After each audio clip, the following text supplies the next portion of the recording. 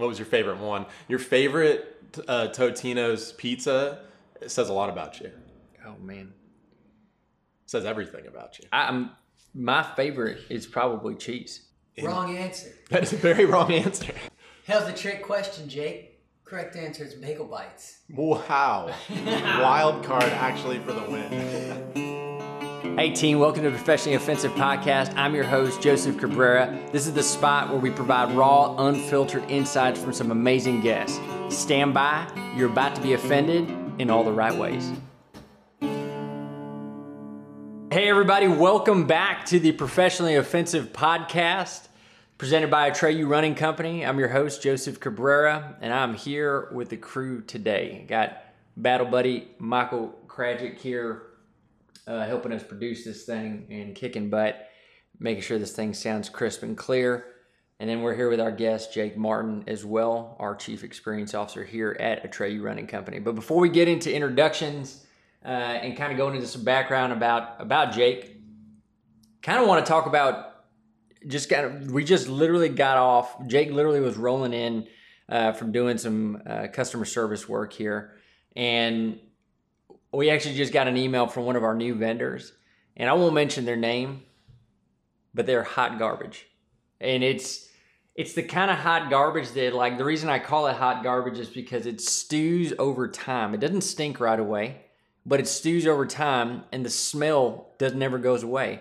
So it's the kind of, like, I'd actually rather somebody be rude to me to my face, and I know definitively that I no longer want to be working with them, as opposed to this company's been very, they got all the right answers, but they take about 72 hours to get back an answer to you. And I really wish it was something about color schemes or something. This is very, like, integral part to our enterprise.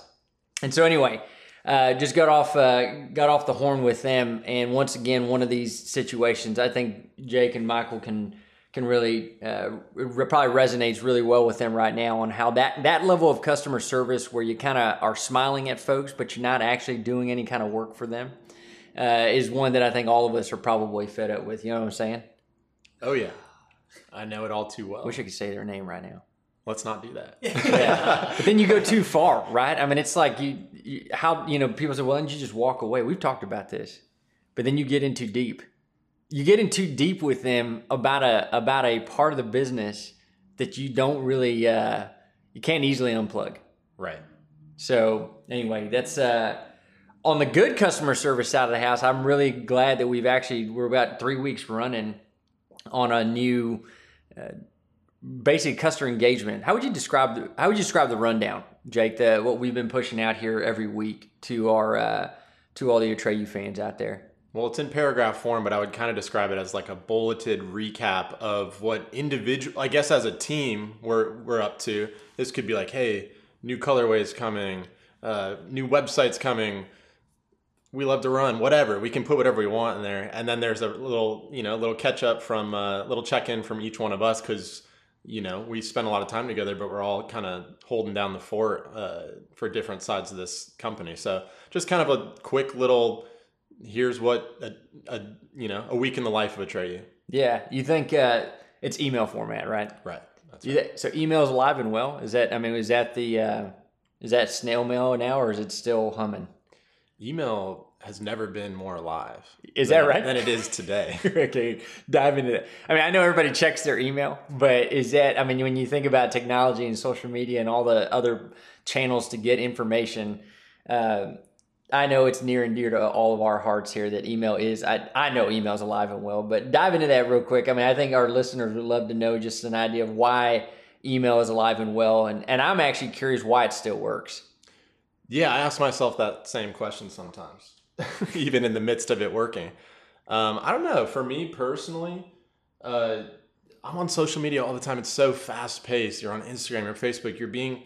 You're being hit with so much content, so much information that it's kind of, if you're in that whirlpool, it's kind of a breath of fresh air when you receive a good, solid, condensed email.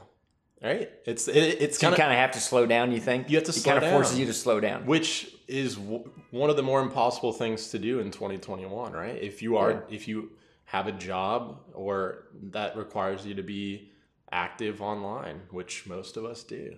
Yeah, It is man. very hard to slow down. So yeah, it just brings you back.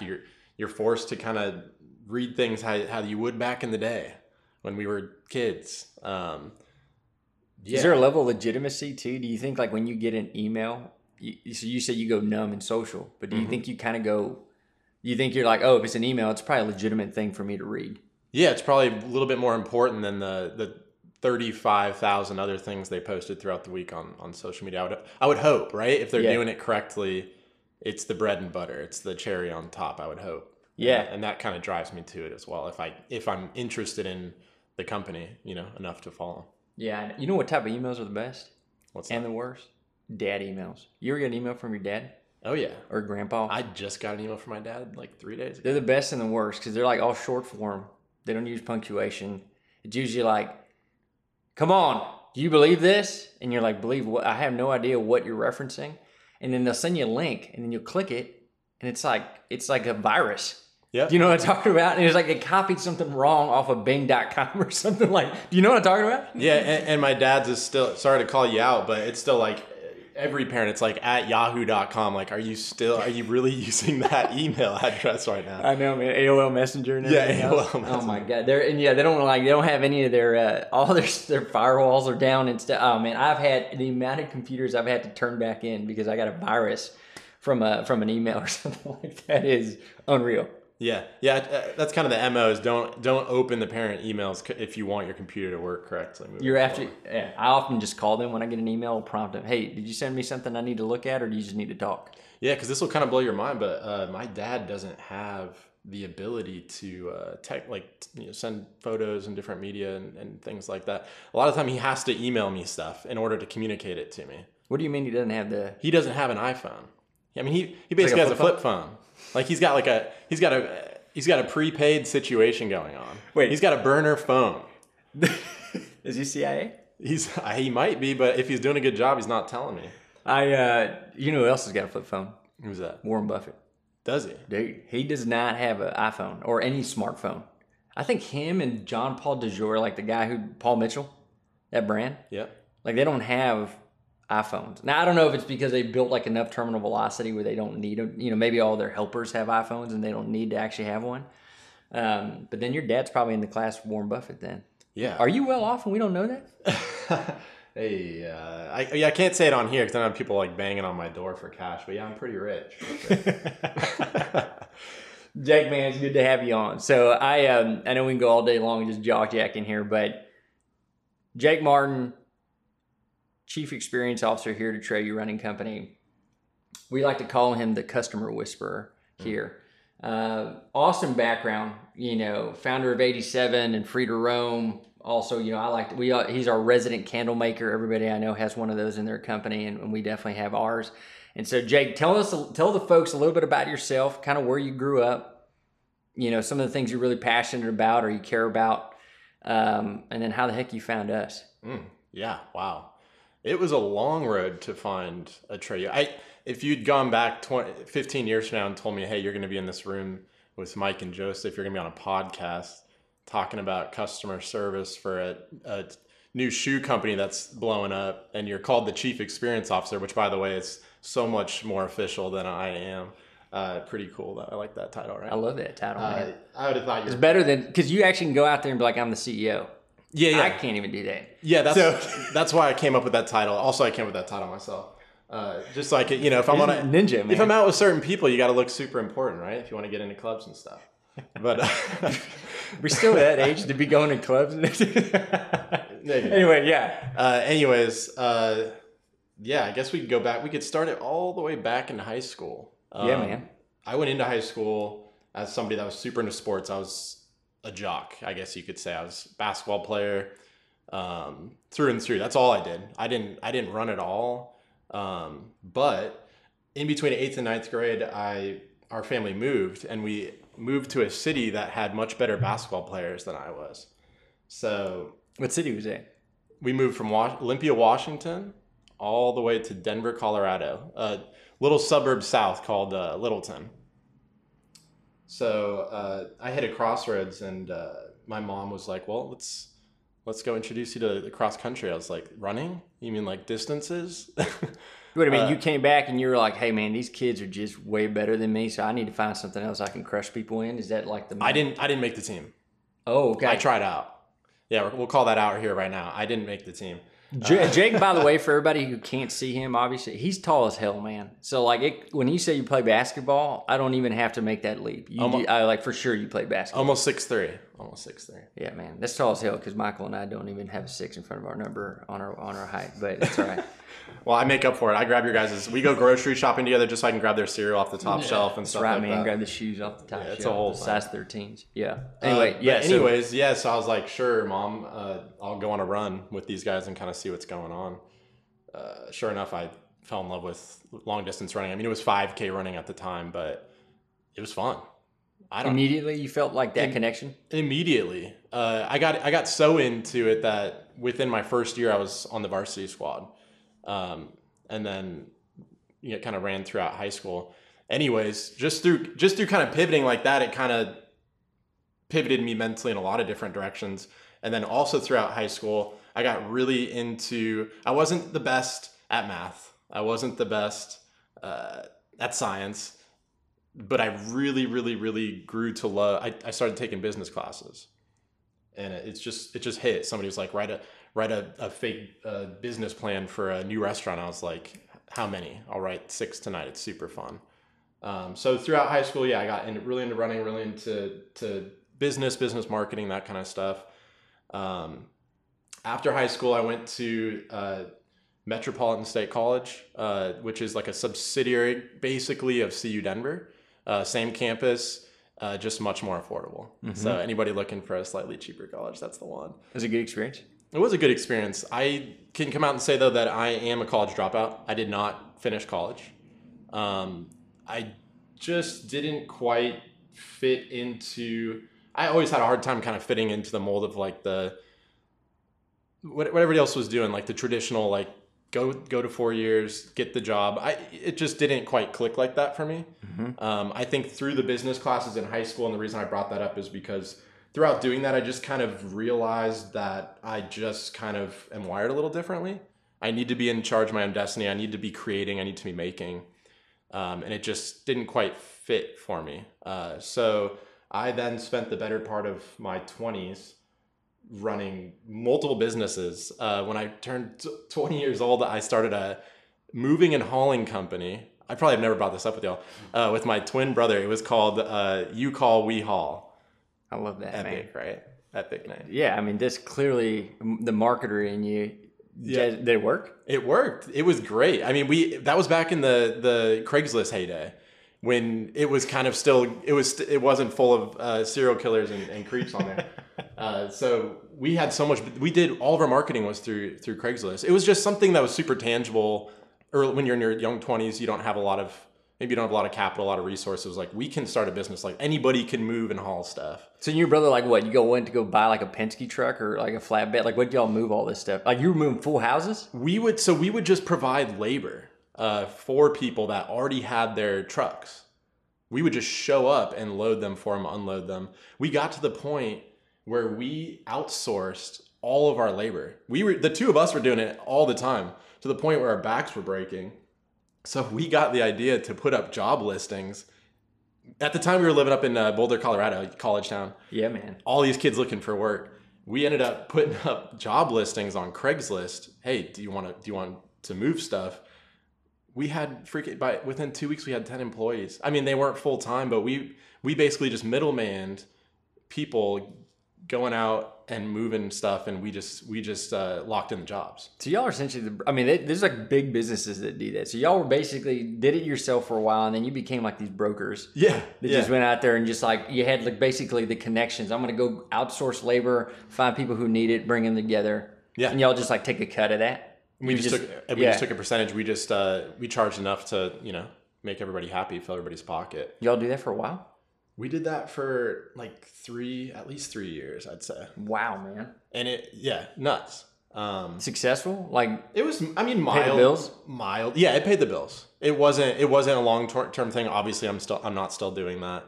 But it was a really good way to kind of dabble with, like, what does my life look like if I don't take this like structured approach? If I don't go to college, Can I cut it? Am I capable? What am I capable of doing in like an entrepreneurial landscape? So that was kind of like my schooling for myself. I learned a lot through doing that. How did y'all get, like, was it referrals? Like, how did y'all get repeat business? Like, what was y'all's special sauce that got people to either come back or recommend? I mean, I don't know. I mean, I'm not sure who y'all are moving. If it was a bunch of college kids you're moving their dorms, they probably don't care. But if it's people who do care about their stuff, people are always worried about, like, dude, are these guys going to break something? Like, what was the reason they kept y'all in business for 3 years? Because it was all students. We promoted that heavily. Like, you're helping, like, hey, by doing this, you help students? You're helping students that could use the money so that they can get through school. That's cool. And it wasn't in a bad way. Like, we were actually trying to do that. It was very helpful to all these kids. I think just the age alone, even if some of them, because there was like myself and my twin were not in school at the time. I think people just wanted to help out young people that were that were trying really hard, Yeah. It was unique. We did break things from time to time. What happened there? You just pay people for it? Yeah, they either take it out of your cut or they're super nice and they don't charge you for it. We didn't break any china glass or anything. What's the worst thing you ever broke, or the best thing you ever broke? Worst thing we ever broke was a TV, like a flat screen. Back then, it was like flat screens were super fancy. It wasn't not everybody had like the a plasma. Yeah, the plasma. Y'all remember that? The plasma. Yep. So what did they just say it's fine, or do you have to pay for that one? We did not have to pay for that. Thank God. What? Thank God. I mean, they know. They paying for some nesting dolls or something like that. You didn't end up paying for the TV. I think they knew when you're showing up, you're young. They're like, we're getting what we pay for here. Even though we were providing good service, it was what it was. But, anyways, yeah. After that, both of my brothers are super into music. They're both musicians. I didn't quite have that gene. I tried to play trumpet in middle school and quickly became the last chair, I guess they called it. I didn't even have my own trumpet. I had to borrow the trumpet that was in the front of the classroom. It was in a box that everybody could use. At the time, I was like, no big deal. Now I'm like, I'm kind of. Oh man, so you're like, everybody's spit was on it. Yeah. If anybody knows Jake, if you know me, did you even get close to that? For people who don't know, Jake is pristine right now. Jake's one of the most organized. He's a minimalist. I could say that, right? Absolutely. I don't know that that's an offensive word. I just want to make sure I don't tag you something wrong. You're minimalist, super clean. Like, none of his stuff's got brain wear on it. Everything's pristine. Very tidy, squared away guy. And you were on people's spit, man. Yeah. Well, I've come a long way, I would say. But anyways, yeah, the music gene was not in my blood. But I love music, and so I decided to start this. Like 2010, there was like this little boom, this like micro boom of music blogs. Like Tumblr was getting big, Blogspot. Oh yeah. And I needed in on that, and because I had pretty good taste, I think I was kind of, not to like toot my own horn, but I feel like when I was going to parties and hanging out with friends, like I kind of became the person that they would go to like put on the playlist or what's the new music that's out. I kind of drove the narrative through our friend group. So I kind of had a sense of music just through my older brother's taste and my twin brother. So I started a music blog. Just for fun, just to like share it with everybody, so they had a place to go get it without having to come to me all the time. Yeah. Within 3 years, that spawned into me meeting a ton of people that were doing the exact same thing all over the world, as far as Australia, the UK, and we formed a conglomerate of. We took all the blogs and we put them in one place called Portals Music, and it was just our vision at the time was to kind of create the next Pitchfork, but for much smaller bands, give an opportunity to people that can't break through that level, like Pitchfork, Rolling Stone, whatever. Yeah, man. I ended up doing that for the latter half of my 20s. We ended up getting sponsored by MailChimp, the newsletter app. Oh yeah. Along with a few other people, including Brothers Bar, which we're all familiar with. Oh yeah, no, that's awesome, man. I mean, so what's the? Maybe explain to some of the listeners there that maybe are not as familiar with Pitchfork and what you were doing even before the conglomerate kind of came together. Like, explain kind of the whole premise behind why that is actually a business, something you could, turn into currency, so to speak. It isn't just words, even though it is. It's really, deep dives into stuff. But maybe kind of explain the business model behind it so people understand, like, why was Jake doing that for years? Yeah, and I didn't go into it thinking that it was something that could be lucrative on a monetary level. But at the time, the blog boom was just that. It was a boom, and so it carried value. The information carried a lot of value at the time because it was as though like Instagram just opened up. It seemed to have that kind of buzz. To the point where we were getting such high viewership that we had people reaching out to us asking, hey, can we put our name, can we put our logo, can we have ad space on your site, because we're the right demographics here and you're getting the views. This is a perfect opportunity for both parties. So that's kind of how that worked out. And we then spawned it into throwing live events too. So with a lot of the bands and the artists that we were promoting on the website, we were throwing events at South by Southwest, CMJ in New York, which was kind of the South by Southwest of New York City. New York, yeah. And then just like little one-off shows around the country. Those were perfect for sponsors to put their stickers and their pamphlets and their t-shirts and what other kind of tchotchkes they had out for display. So that's kind of how the partnerships worked. That's kind of where it began to hold value. Finding these people that you ended up kind of teaming up with, how did you build trust? I mean, I'd imagine that some names, a lot of folks would just say, hey, Jake's a good dude. We should do this together. But when you start bringing all those kinds of folks together and trying to create something that feels unified, how did y'all make sure you're on the same page? Ooh, it took time. It took time. You probably had some ones that you guys were like, we gotta get rid of this dude. Yeah, well, and for the 20 people that did come on board, there were 100 that didn't make the cut. And I hate to say it like that. It's not like we had some sort of like leverage over anybody, but as the people that were starting it, we wanted to go with a certain voice. So after building all the relationships, we really just went with like the 20 people that we were the closest with. We trusted everybody's ear. Mm-hmm. It wasn't necessarily based around like the viewership, the ratings they had individually. It was just who do we get along with the most? Who can we build this thing with? We'll get the ratings, but who's got an interesting voice, who's got an interesting ear, and who do we get along with? Obviously along the way, people fell off, or relationships can get weird here and there. But all in all, it was awesome experience. Did you guys have particular like what's your go-to music? What's the stuff that you typically like to blog or review? Like indie rock, let's call it experimental R&B. Okay. Just like experimental music, just weird, kind of off the cuff, just kind of bizarro. Yeah. It's not going to be, you're not going to see me posting although I like Carly Rae Jepsen, you're not going to see me posting that kind of like top 40 stuff on there. You're going to go a little bit deeper on some of the things that maybe people aren't thinking or looking at. It's going to be artists that you can only find at the time, you could only find on like SoundCloud or Bandcamp they were even sharing their just links on Facebook, you know what I mean? So what did you find when you wrote about stuff? Obviously people would come back. I mean, you guys were building something fairly successful here. Like, what's the reason that people like me who would be reading stuff like you would come, maybe just talk about you specifically? Like, why, what was your hook? What was your reason that people would continue, from your perspective, continue to read your stuff? I'm sure you just weren't like, this is a great song. Yeah. Done. No, we definitely had our voice. It was fun too, because everybody that did come on brought their own fan base in, and so they kind of had, it's like going to any news source or listening to any podcast. You have the certain people, the certain personalities that you kind of gravitate to, right?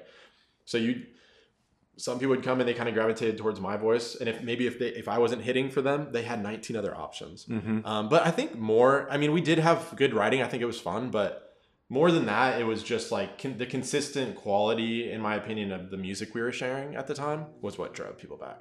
Oh, so you would say the content itself, being that you were finding music that was probably good and stood alone on itself, you were finding those and then just kind of highlighting them further. Yeah, and not even to say like, oh, it was good, it was definitively good, but it was stuff you weren't finding anywhere else. We would spend countless hours just like sifting through random like feeds of friends on their personal pages. We were like deep diving the web to just try to find this random link from like Joe Schmo who shared his like one-off single on his grandparents' like Facebook page, and we just like hit them up and be like, this is awesome, can we share it? We were just finding like, really, really obscure stuff. I think that's the stuff that's probably not appreciated out there in the market, is when you think about you see these folks that now it's probably like a YouTube channel or something like that, what you guys were kind of doing back then, people reviewing something or whatever. But the amount of work, it's not just, oh, Jake's getting on there 5 seconds before he films and he's just going to go ahead and start, blogging something, whatever he thinks. There's a ton of work if you want to do it right. Right? The folks that are mainly followed or have a following put a ton of work into that stuff, right? I mean, you mentioned deep diving into, that's the stuff we all care about, stuff we can't Google on our own, right? Something about this song was buried way deep, and the reason it was buried way deep is because so-and-so, made a promise to their grandfather they would never share that because of this one line in the verse about something that happened in their child. I mean, like, people can go deep if it's almost like investigative journalism, right? With that kind of stuff. Absolutely is. Yeah, there's something to be said. Everybody wants to have that exclusivity, you want to feel like you were the first or something. That is the special thing with music, right? The first time you heard it, even if it's something big. So like the fact that we were kind of able to harness that feeling across the board, that's really what did it. So what happened after music or after blogging? After music, it was like you said, it was a lot of work. It became so much work that I stopped loving music. Like I entirely stopped listening to music. I don't even think by the end people don't realize the last 6 months, I wasn't even enjoying listening to music. And I'm someone who's going to be, doesn't matter what I'm doing. Like I need to know that I believe in what I'm doing. And if that goes to the wayside, it needs to stop. And is it because of burnout or because you legitimately kind of just lost your taste for music? It was burnout. I couldn't tell at the time. But it did turn out to be burnout. I'm happy to say that I'm a huge music lover again. Yeah, there you go, man. You're back. Later. It didn't take long. I mean, it took like a year because I've been doing it so much. But I'm happy to not be trying to make it my job and to just enjoy it for what it is at this point. Yeah. So after that, and I'll try to get through this quick as possible. I know I'm fine. No, you're good, man. I got all this. Good. My 20s were all over the place as far as like trying to find my way in this. Again, going back to the kind of the entrepreneurial spirit, the kind of startup spirit. After that, I moved to Colorado.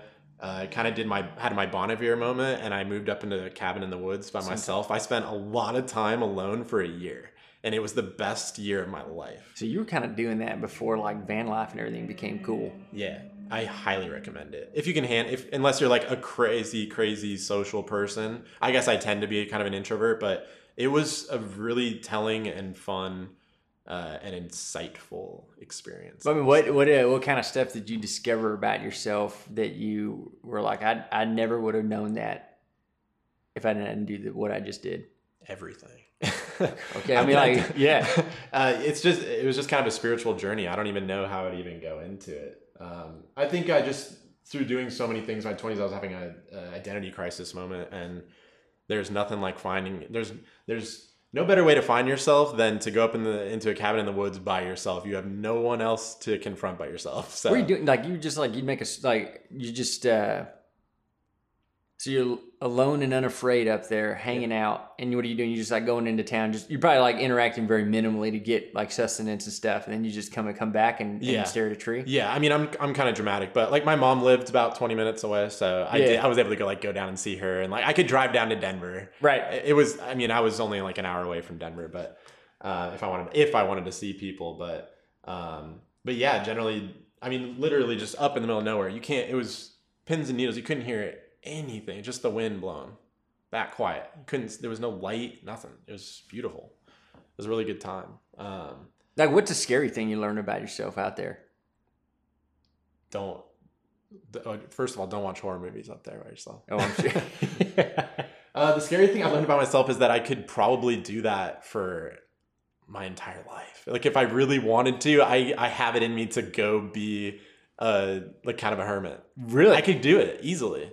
What about that? I mean, is it because you don't have to, it's because you don't have to see people, or is it because you don't have to, this is so weird, right? Because you're like literally the guy in our company that probably sees the most people and talks to the most people. So I'm curious, like what about that felt like something you could do forever? I mean, and again, it's not something I could actually do forever, but just when you're in the rat race, like we've talked about earlier with social media moving so fast,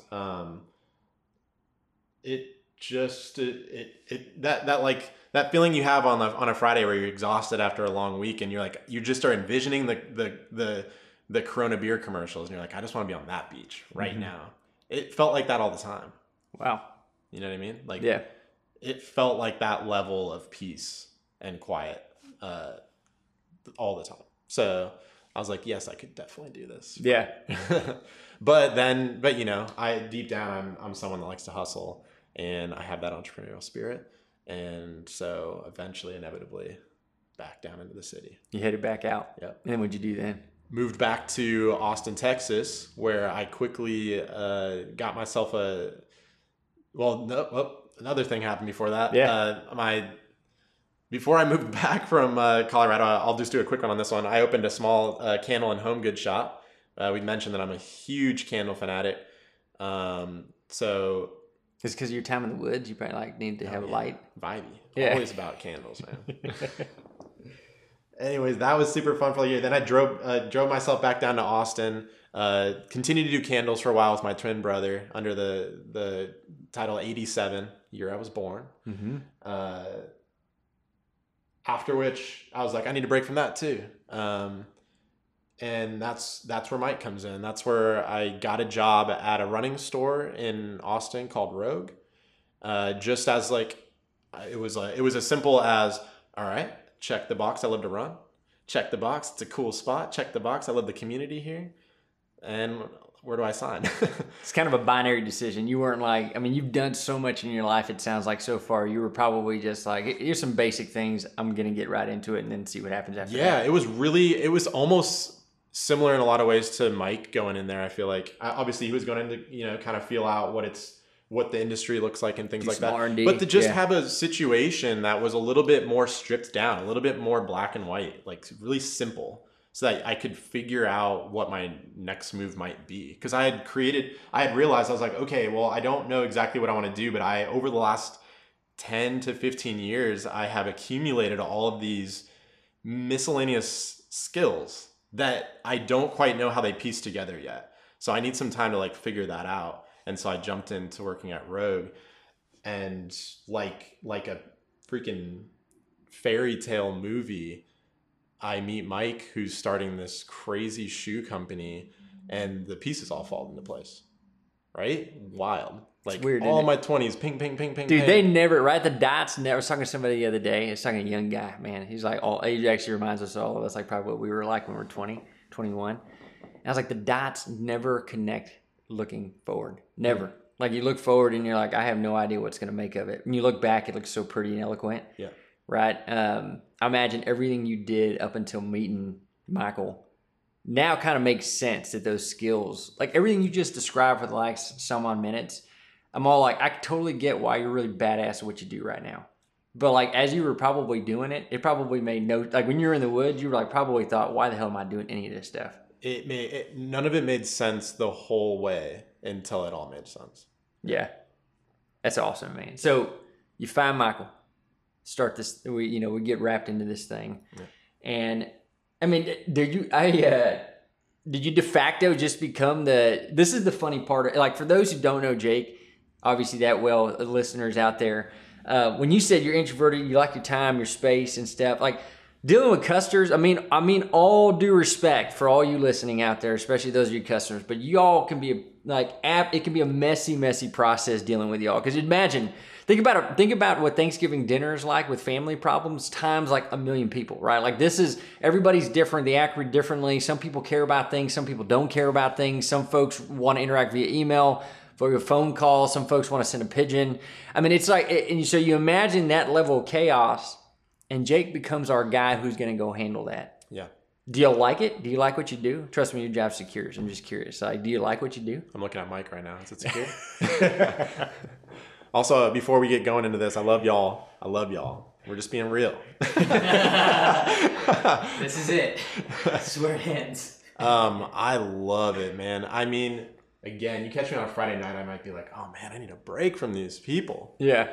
But I love it, man. The energy and it might be different in a different industry if we were selling storage containers or something. I don't care who cares about storage containers, but our athletes are incredibly generous, kind, badass. Can we cuss on here? Is that a cuss word? Of course, man. Yeah. Individuals, and I'm inspired by them. We all are, And so I feel blessed to be able to communicate, to be able to be the communicator, the point for all this specific demographic of people. Yeah.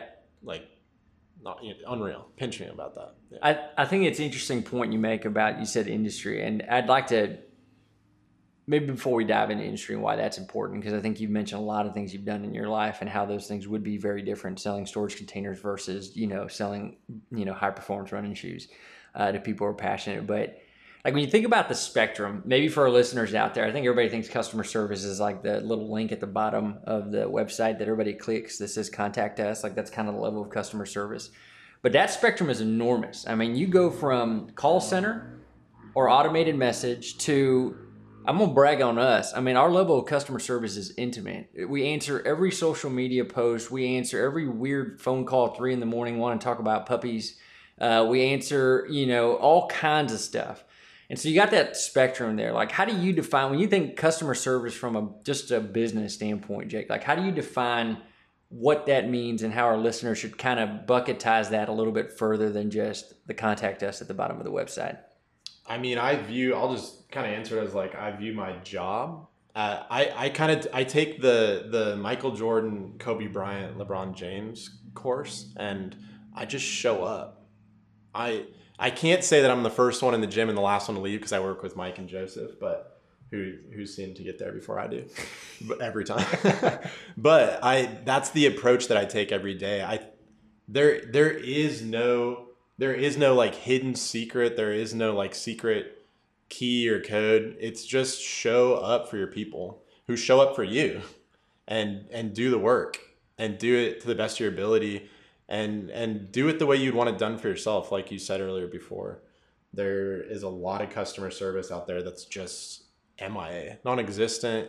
You're talking to a brick wall. When you're investing all of your time and money and resources into these people that don't clearly care about you, I want to provide something that gives you the opposite effect than that. What keeps you holding on to that? Like, is there something like for anybody, I wish you had a brain chip I could trade to a lot of folks right now because they would be immediately exhausted. I mean, just tapped out.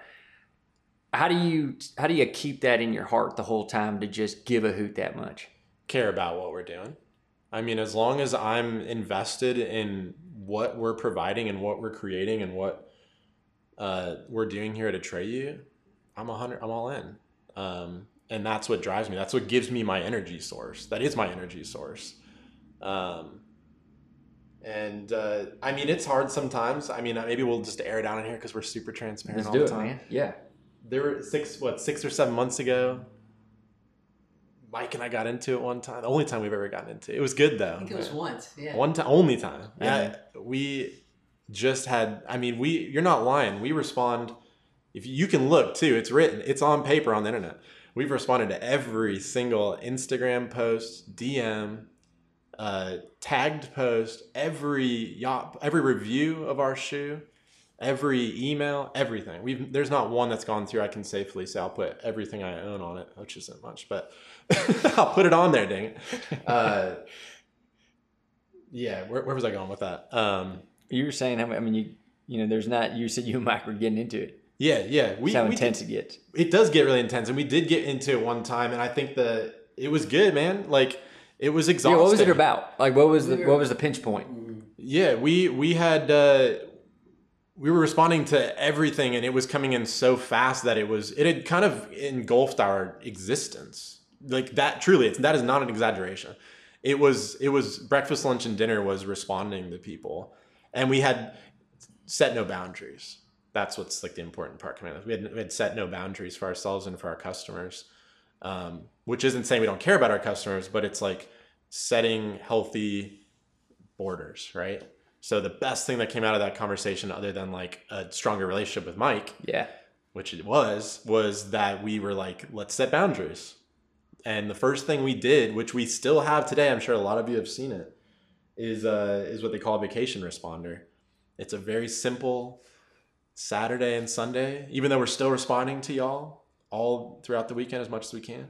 It's just a simple, hey, we're taking a little bit of time to recharge our engines, and we'll get back to you as as soon as possible. The minute we put that in, changed the landscape of customer service for us. You mean internally? Like we're able to Internally manage- and externally, we set a new tone.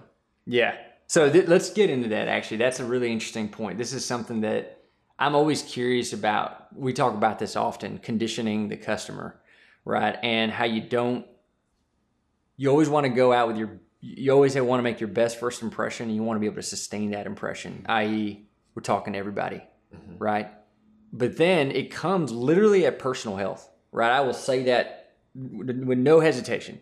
And if you think about what a company is, for all our listeners out there, for those of you that may or may not be running companies or involved in one at this level, a company to me quite simply is defined as a group of people, a family, a team that literally is banding together, and if all done right, trying to create good value for the world, right? And so the way I describe that, if you think about your own families, that's essentially what a company is. We just happen to be doing, shoes or whatever. You guys are trying to be doing your own family stuff and going to church and whatever those things are, but that's what it is, a team of people.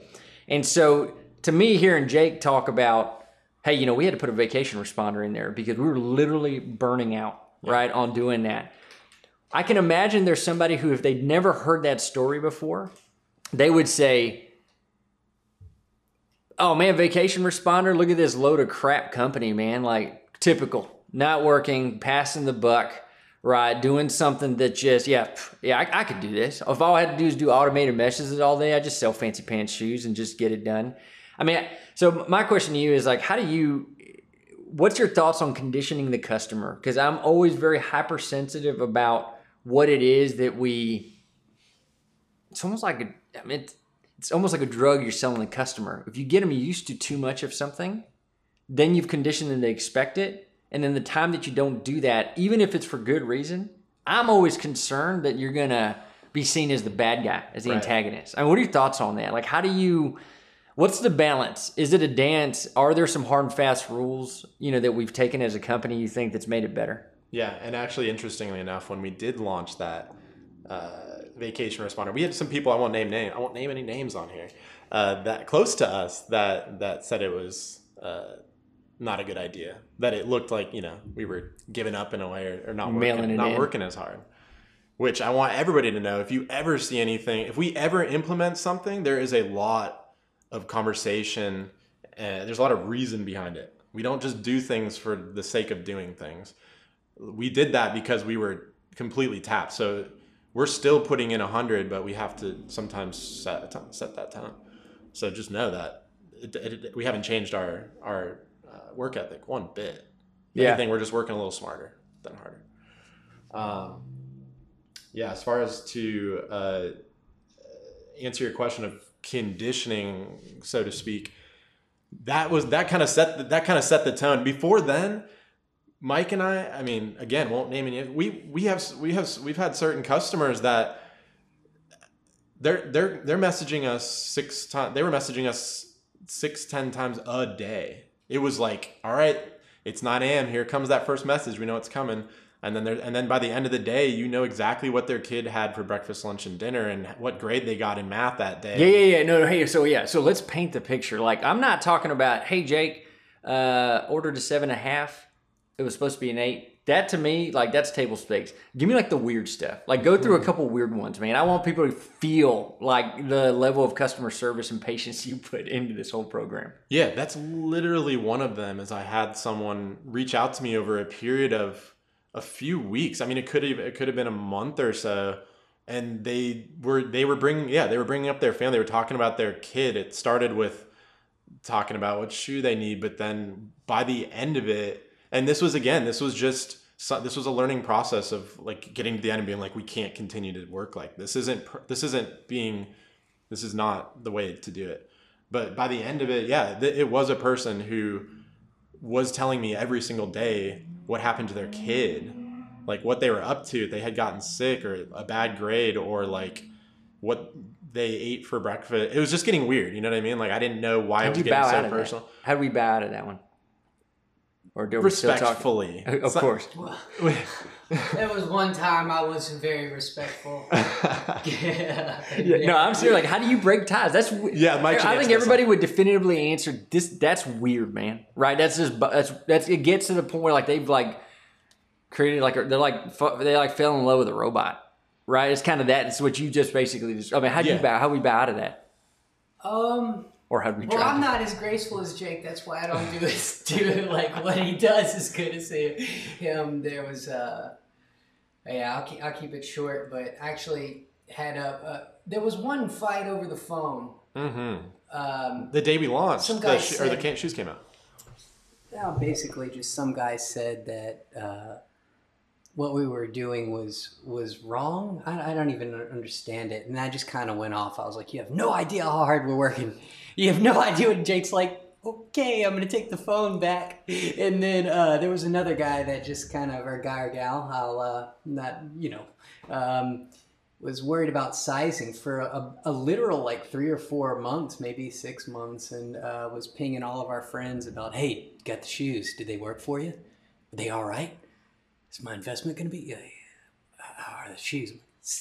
They're literally $75. Get them and try them. It's running. Like, just do your thing." So I said, basically, I was like, "Look, we're going to have to stop talking. We spend hours talking to you, and we don't have that time. It's not fair to spend on anybody else." And that's was one of the points where we were just like, "What the?" Yeah, Mike and I take a good cop, bad cop approach. I take the same good approach. cop, extreme cop. Yeah. I'm like the cop on green tea. That's right. He comes in real hot, and then I come in the room trying to be the real nice guy about it. No, I say like my graceful approach is that I had to learn to take what, let's say in a situation where a month down the road I've learned everything about this person's family history, family tree, is hey, I have not word for word, not verbatim, but I have a job that I have to do that I'm currently doing. This is not my like free time on my personal social. I need to get back to work and end this chat. You have to kind of like break up with them in this chat. Where like not break up with them, but just say if you're going to reach back out, it needs to be specifically for an order or like a question relating to the business. We have to get back to what we are doing. You just have to draw a line in the sand.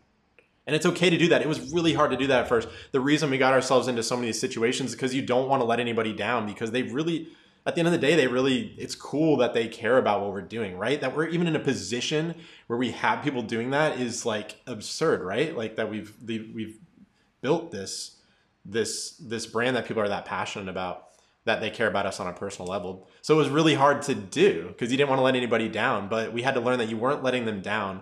And actually by ripping off that Band-Aid, they take it really well. And you just gotta let them know. So they don't know yet. Yeah. So that's kind of the approach we take. It's like a vacation responder individually. What's I mean, what do you want? What do we want folks to know? I mean, here's a thought that's going through my brain. Do you ever think that the folks we talk to are like only 1%? You know what I'm talking about? Mm-hmm. Like the folks who talk or comment or whatever, that's just 1%.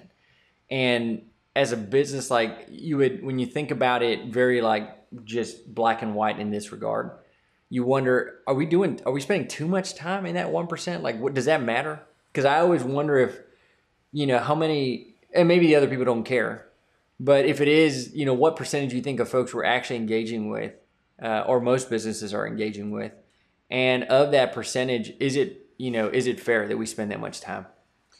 Yeah, the quick answer to that is no, it's not fair that we spend that much time, and I believe it is only 1%. And I probably I get pretty blacked out sometimes, and I just do my job really well, and I just go, and I bulldoze. Mike's really, really good about taking a step back, in which he did, taking a step back and being like, hey, this is how we've been doing things for a while, which is great, but like, have we ever thought about maybe doing them a little better or just a little differently? And we like save ourselves all this stress that we like, how do we elevate our game?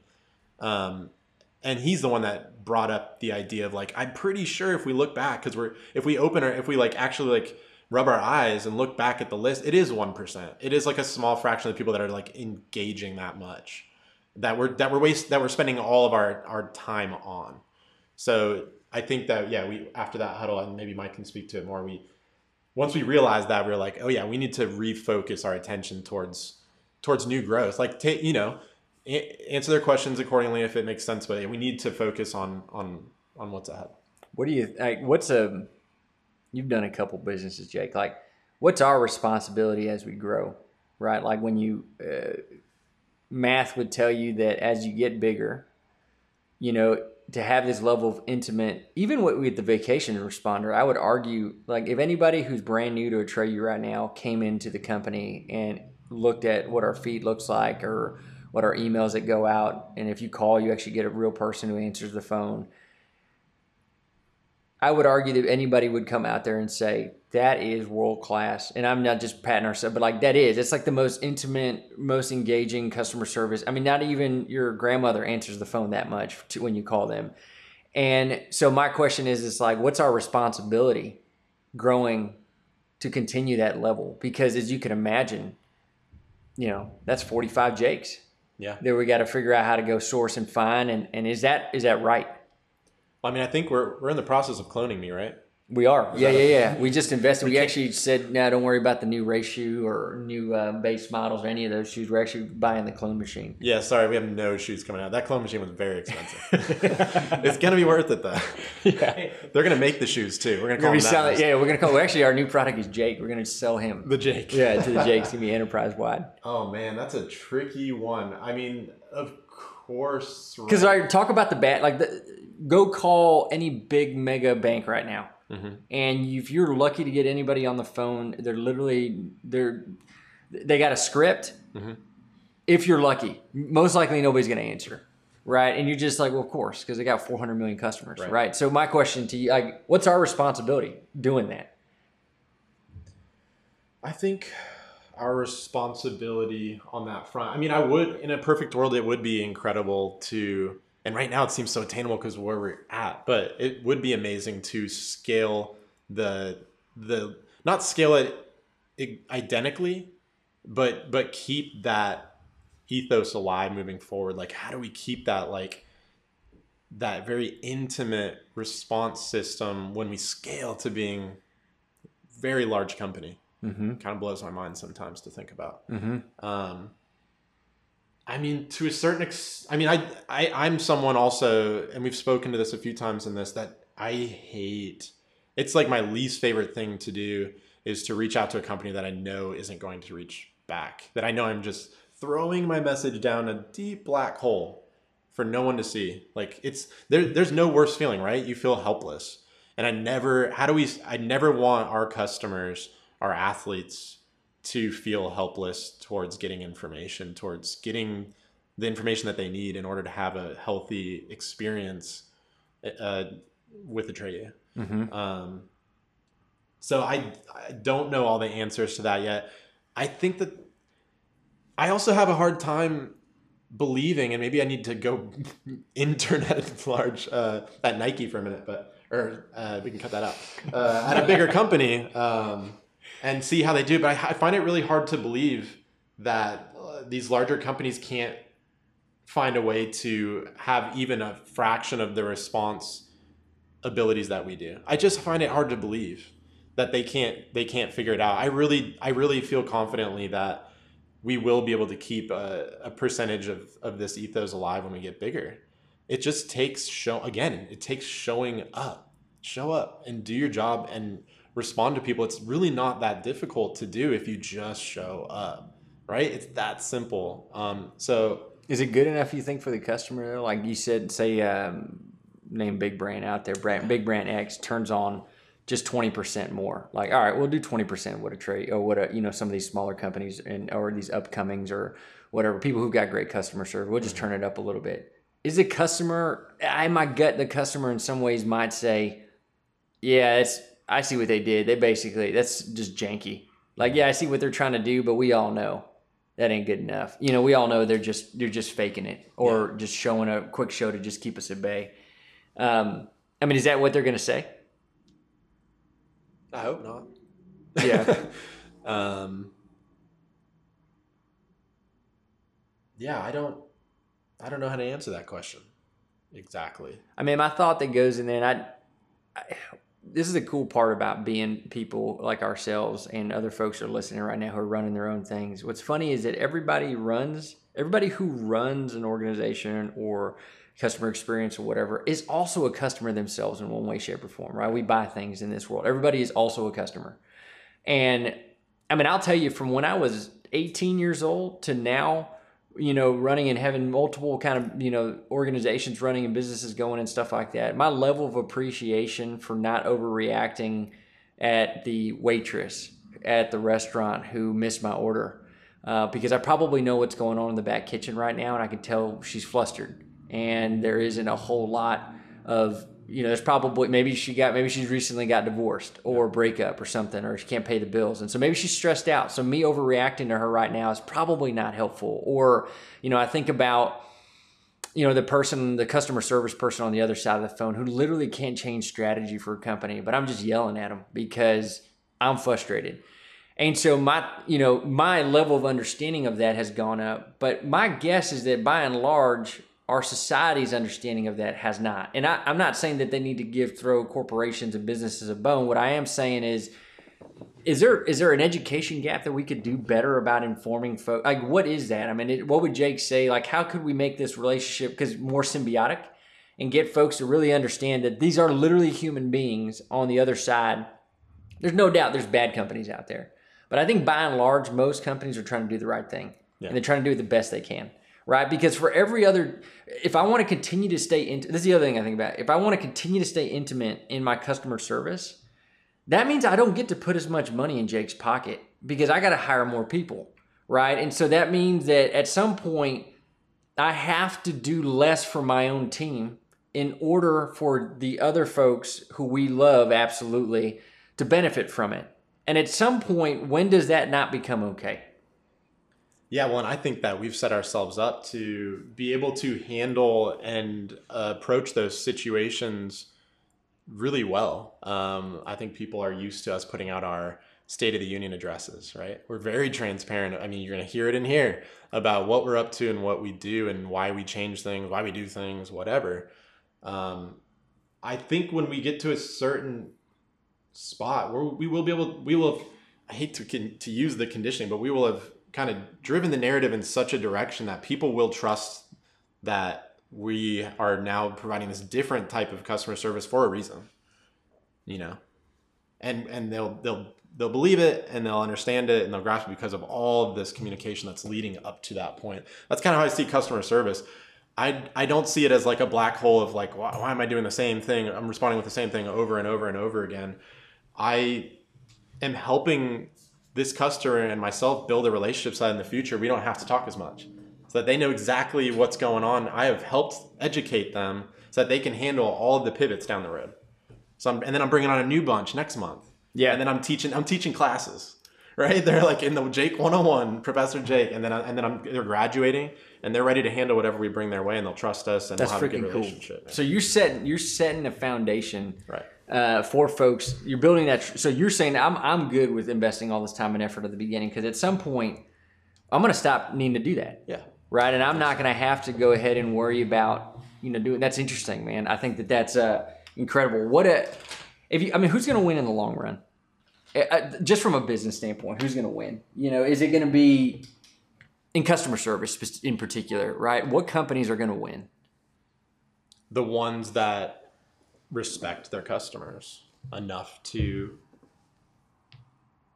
because you gotta understand the customer's investing in you, right? They're taking what they could put somewhere else and they're putting in you. You got to remember that that's really important and really special. So give it back. Give them that same respect, right? To a certain extent. So the ones that are going to win have that mindset. Absolutely. And just staying cool, calm, and collected. Going back to never knowing what the customer's up to. There's a million times where I want to go off the chain and say some crazy stuff that people get really upset.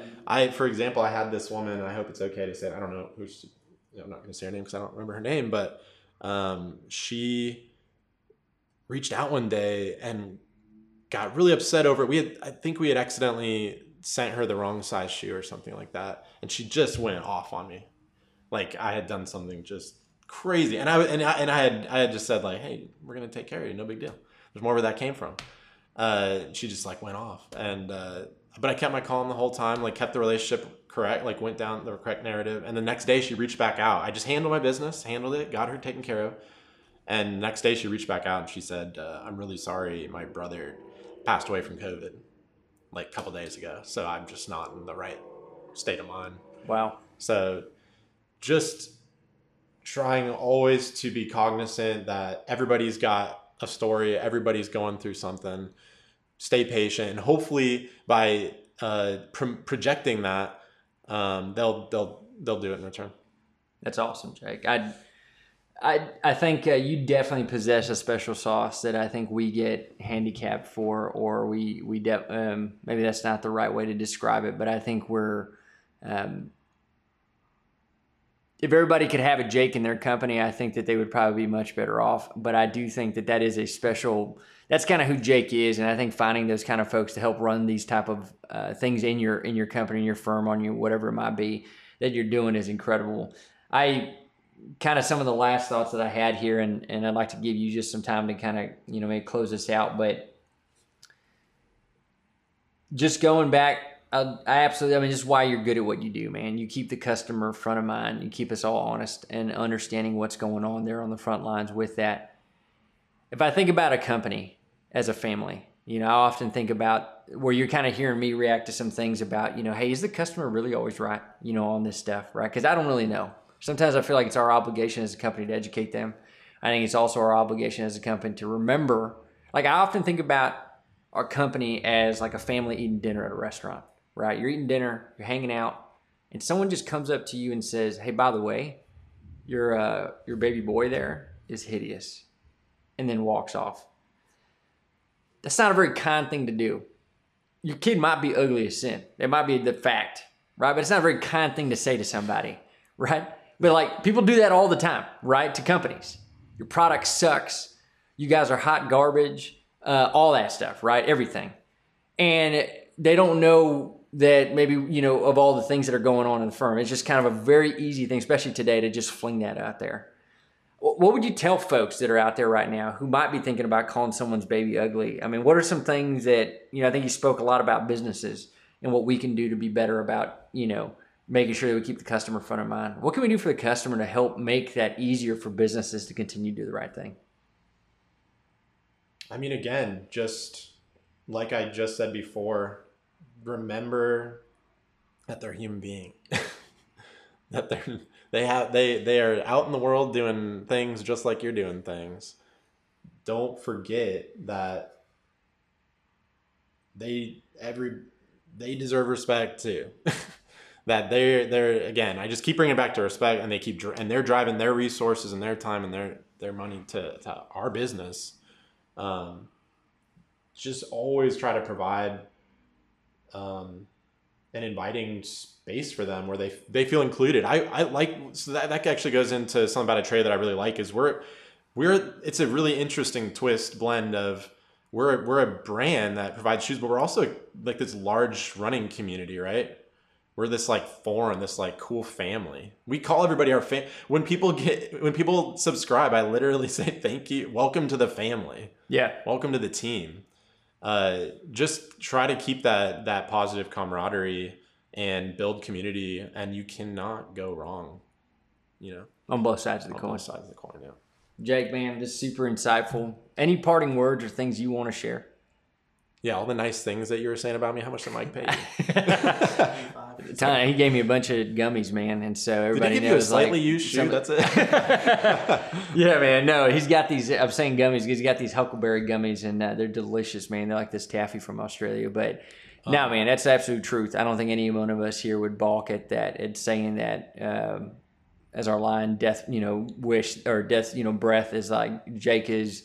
We are as fortunate to have you, I think, as you think you're on the team. So.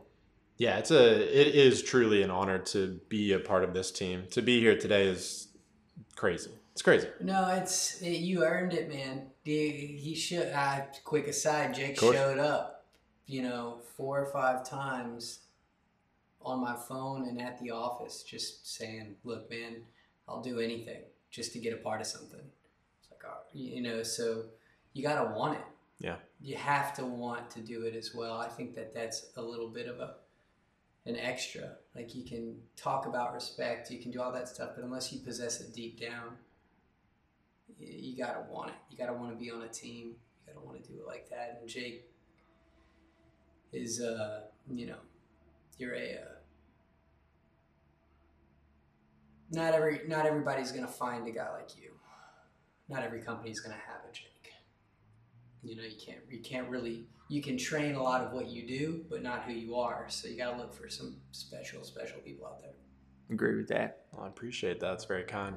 Yeah. Right back at y'all. Yeah. Hey, wait, before we close out, I'll ask, I think a good ambiance let her go to outro is talk about your candles for 5 seconds. I've never seen anybody get so stoked about daggone candles, man. Like, Oh, yeah. everybody likes a good scent stuff, but Jake talks about candles as if it's like we just made a new pot roast or something. That's right. Or a new colorway. It's Or a new, coming out. or a new colorway coming out. Yeah. I mean, just before we close it out, before you give some of your parting words, talk to the folks about your candles. Yeah, it's official. I'm back in the candle game. Everybody. Back in the candle. Yeah. Big time in candles, Bow, man. bow, bow, I am back.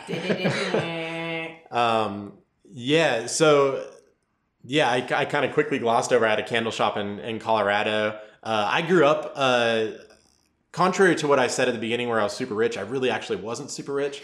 I really wasn't super well off growing up, but my mom did a really, really, really, really good job of creating like a really like enriching like set and setting.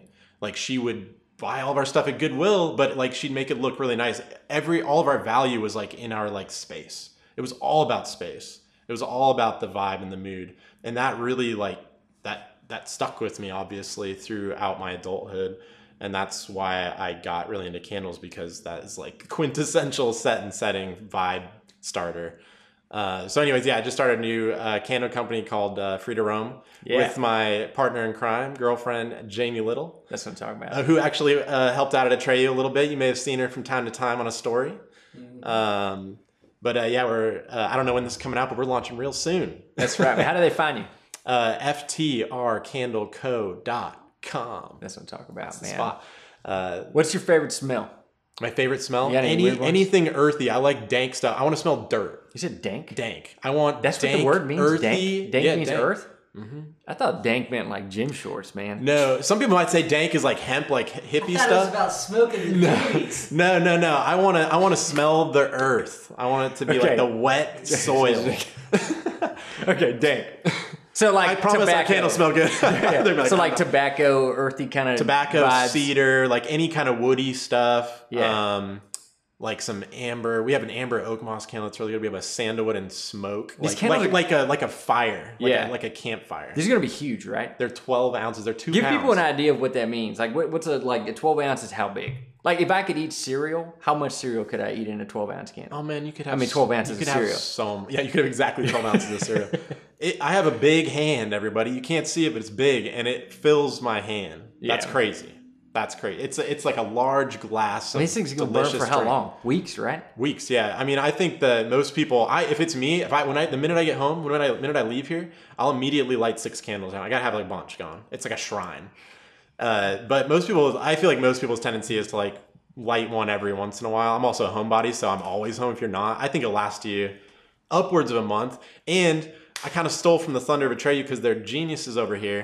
They are going to be available as under subscription. Oh, hot chow, man. That's awesome. That's our special sauce, as they say here at Atreyu. Yes. Love it, It'd man. be a good time. All thanks to brilliant Michael over here for that awesome idea. Not many people are doing subscription candles. Do you believe it? I don't believe it. But now we are. Now Now we got it, man. You're free to roam. Jake, what parting words you got, man, for folks out there as our chief experience guy? What do you think? What do you want to leave folks with? We're gonna keep coming to the table with some really fun stuff. You can count on the 3 of us. I never thought I would meet somebody, let alone 2 people, that work way freaking harder than I do, and I thought I worked really, really hard. I can promise you, as someone who's on the inside, and I know these guys, that you can count on us delivering and bringing some awesome new stuff to the table for a long time to come. I just want to say that because I never get to say that. I never get to say like how excited I am about where things are going. We're so like in the moment all the time, and y'all just kind of see us in the moment, but y'all don't even know what's coming. Yes. Boom. I love it. Well, with that note, man, I only on top of that. Jake Martin, thanks, brother, for being on the show. For those of y'all listening, thank you for listening. And tune in for more episodes here on Professionally Offensive Podcast. You can find us on all platforms, Apple, Spotify, everything else out there. Come check us out. Jake Martin, thank you, brother. Appreciate it.